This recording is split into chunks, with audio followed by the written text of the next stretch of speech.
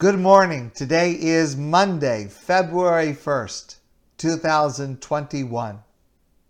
There's a famous question. It's asked by Kuzari, it's asked by the Ramban, Nachmanides, and many others. And that is, in this week's Torah portion, the Parsha of Yisro, we have the first time that God introduces himself to the Jewish people and to the entire world with the Aseres HaDibros, we refer to as the Ten Commandments, perhaps the most famous, well-known passage of the Bible in the world, a passage that is revered not only by Jews, but people of all religions. And the question is, it begins with the famous words, Anochi Hashem Elokecha, I am the Lord your God, Asher hotzeisicha me'eretz Mitzrayim, who took you out of the land of Egypt. Why does God introduce himself for the first time to the entire world by telling us that he is the God who took us out of Egypt? Why doesn't God say, I am the Lord your God who created heaven and earth?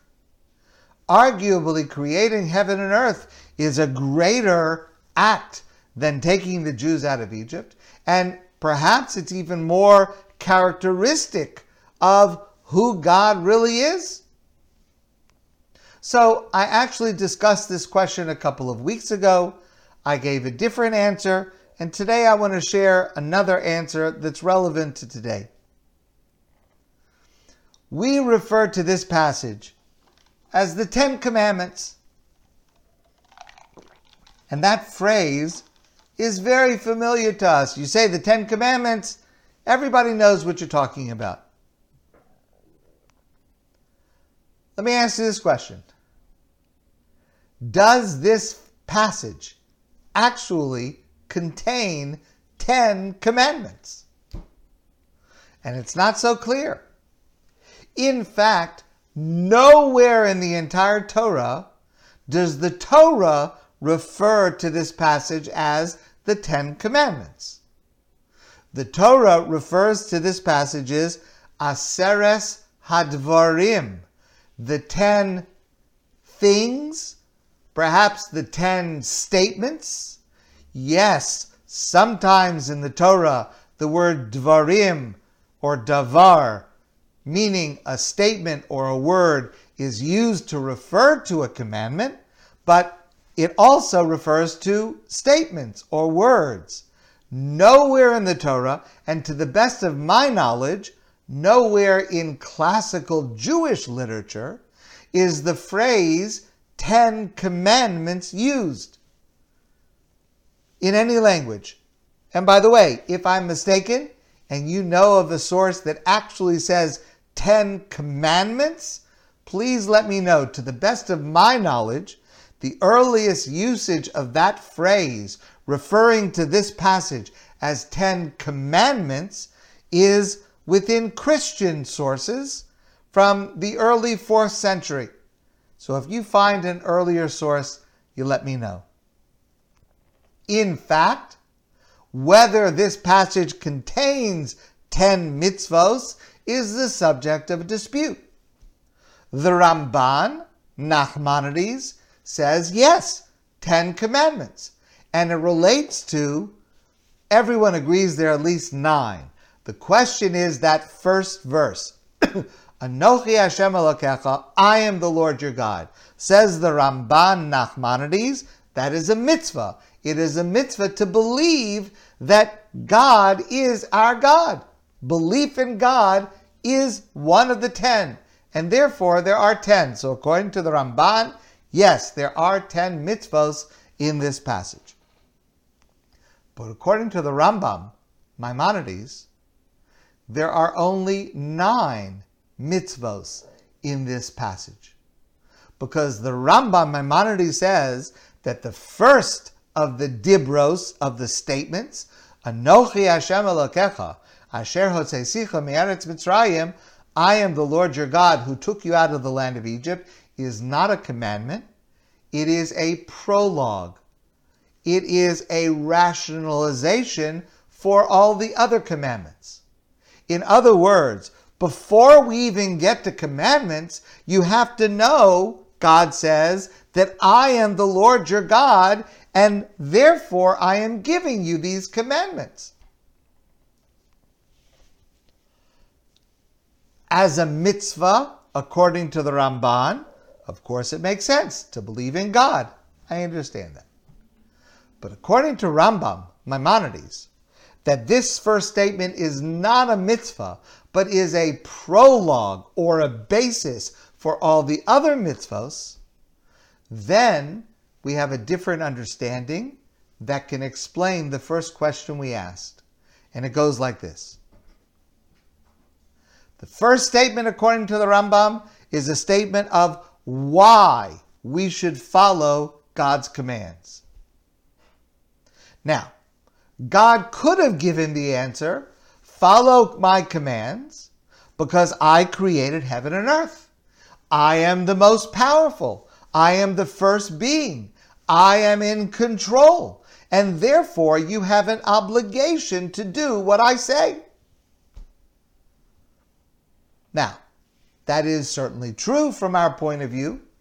We certainly believe that that's true. But that is not how God chooses to make the argument. What God says to us is, listen to me, my people. I'm the one who took you out of slavery. I saved you from harm. I care about you. I love you more than you will ever know. And every commandment that I give you, starting with the 9 that are about to follow in this passage, and all of the others, they're all based on this premise that I took you out of Egypt. Every mitzvah, every command that we receive from God is a continuation of that care and concern and protection and love. The mitzvos are given to us in order to make our life better, in order to make our lives more meaningful and more holy.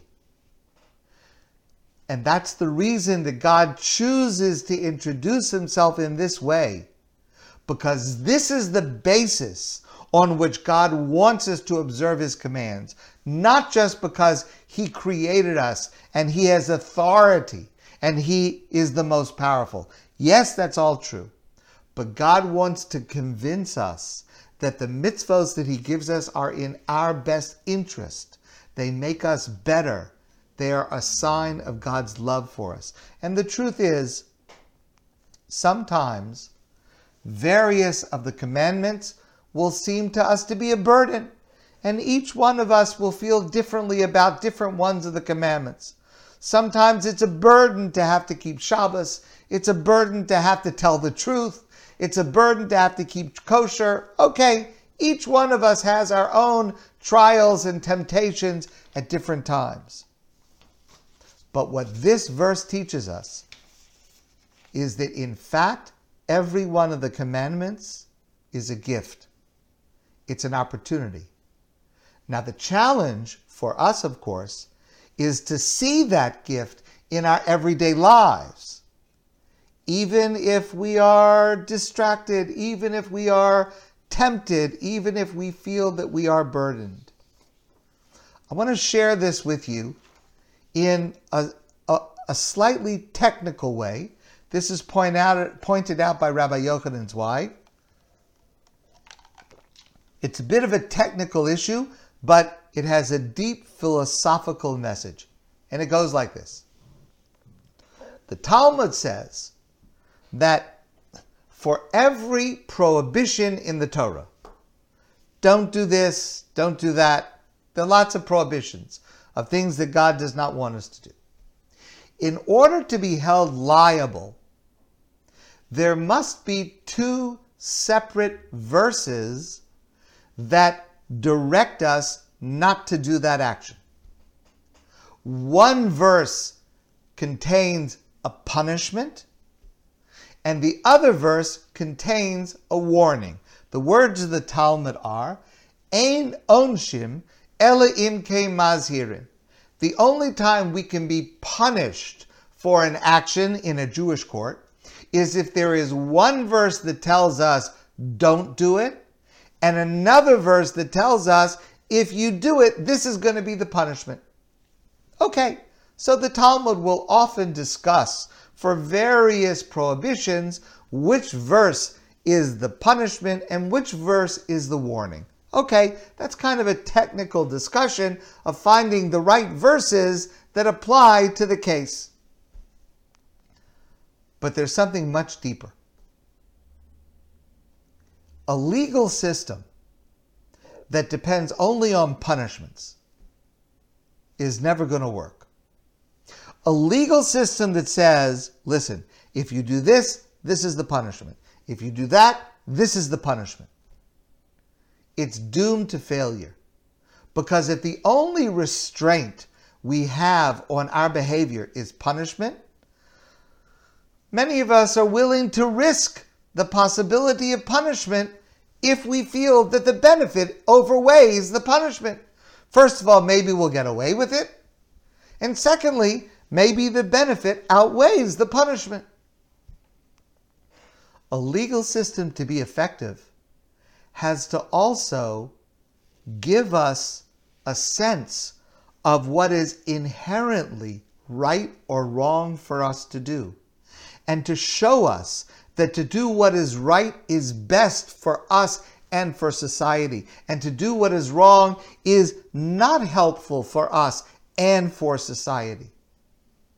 By separating the warning from the punishment, what the Torah is doing is saying, listen, I'm telling you not to do this, God says, because it's not good for you, because it's not good for society, because I want you to be better than that, because I care about you. I want you to be more refined. I want you to be more spiritual. I want you to be more helpful to the world. Also, you have to keep in mind, if you do this, which I say not to do, I'm going to hold you accountable. There's going to be a consequence. But basically, I want you to know that I'm prohibiting this activity to you because it's in your best interests. It will make you a better person. The truth is, this is correct for every legal system. But it is an essential part of the Torah that the laws that we have, the mitzvos that we have consequences. But even more importantly before that, the laws that we have, the mitzvos that we have, form our values. They create norms and expectations of what God wants from us and what God says is best for us. And it starts right here in the structure of the passage of the Aseret HaDibros. Whether you call it the Ten Commandments or you call it something else, that's fine.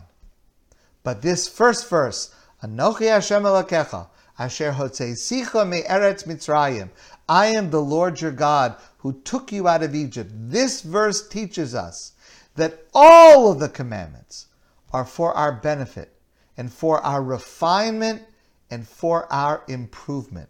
It's up to us to look for that and to be able to observe God's commandments for the reason that God gives us of the value and the benefit we have in keeping God's word.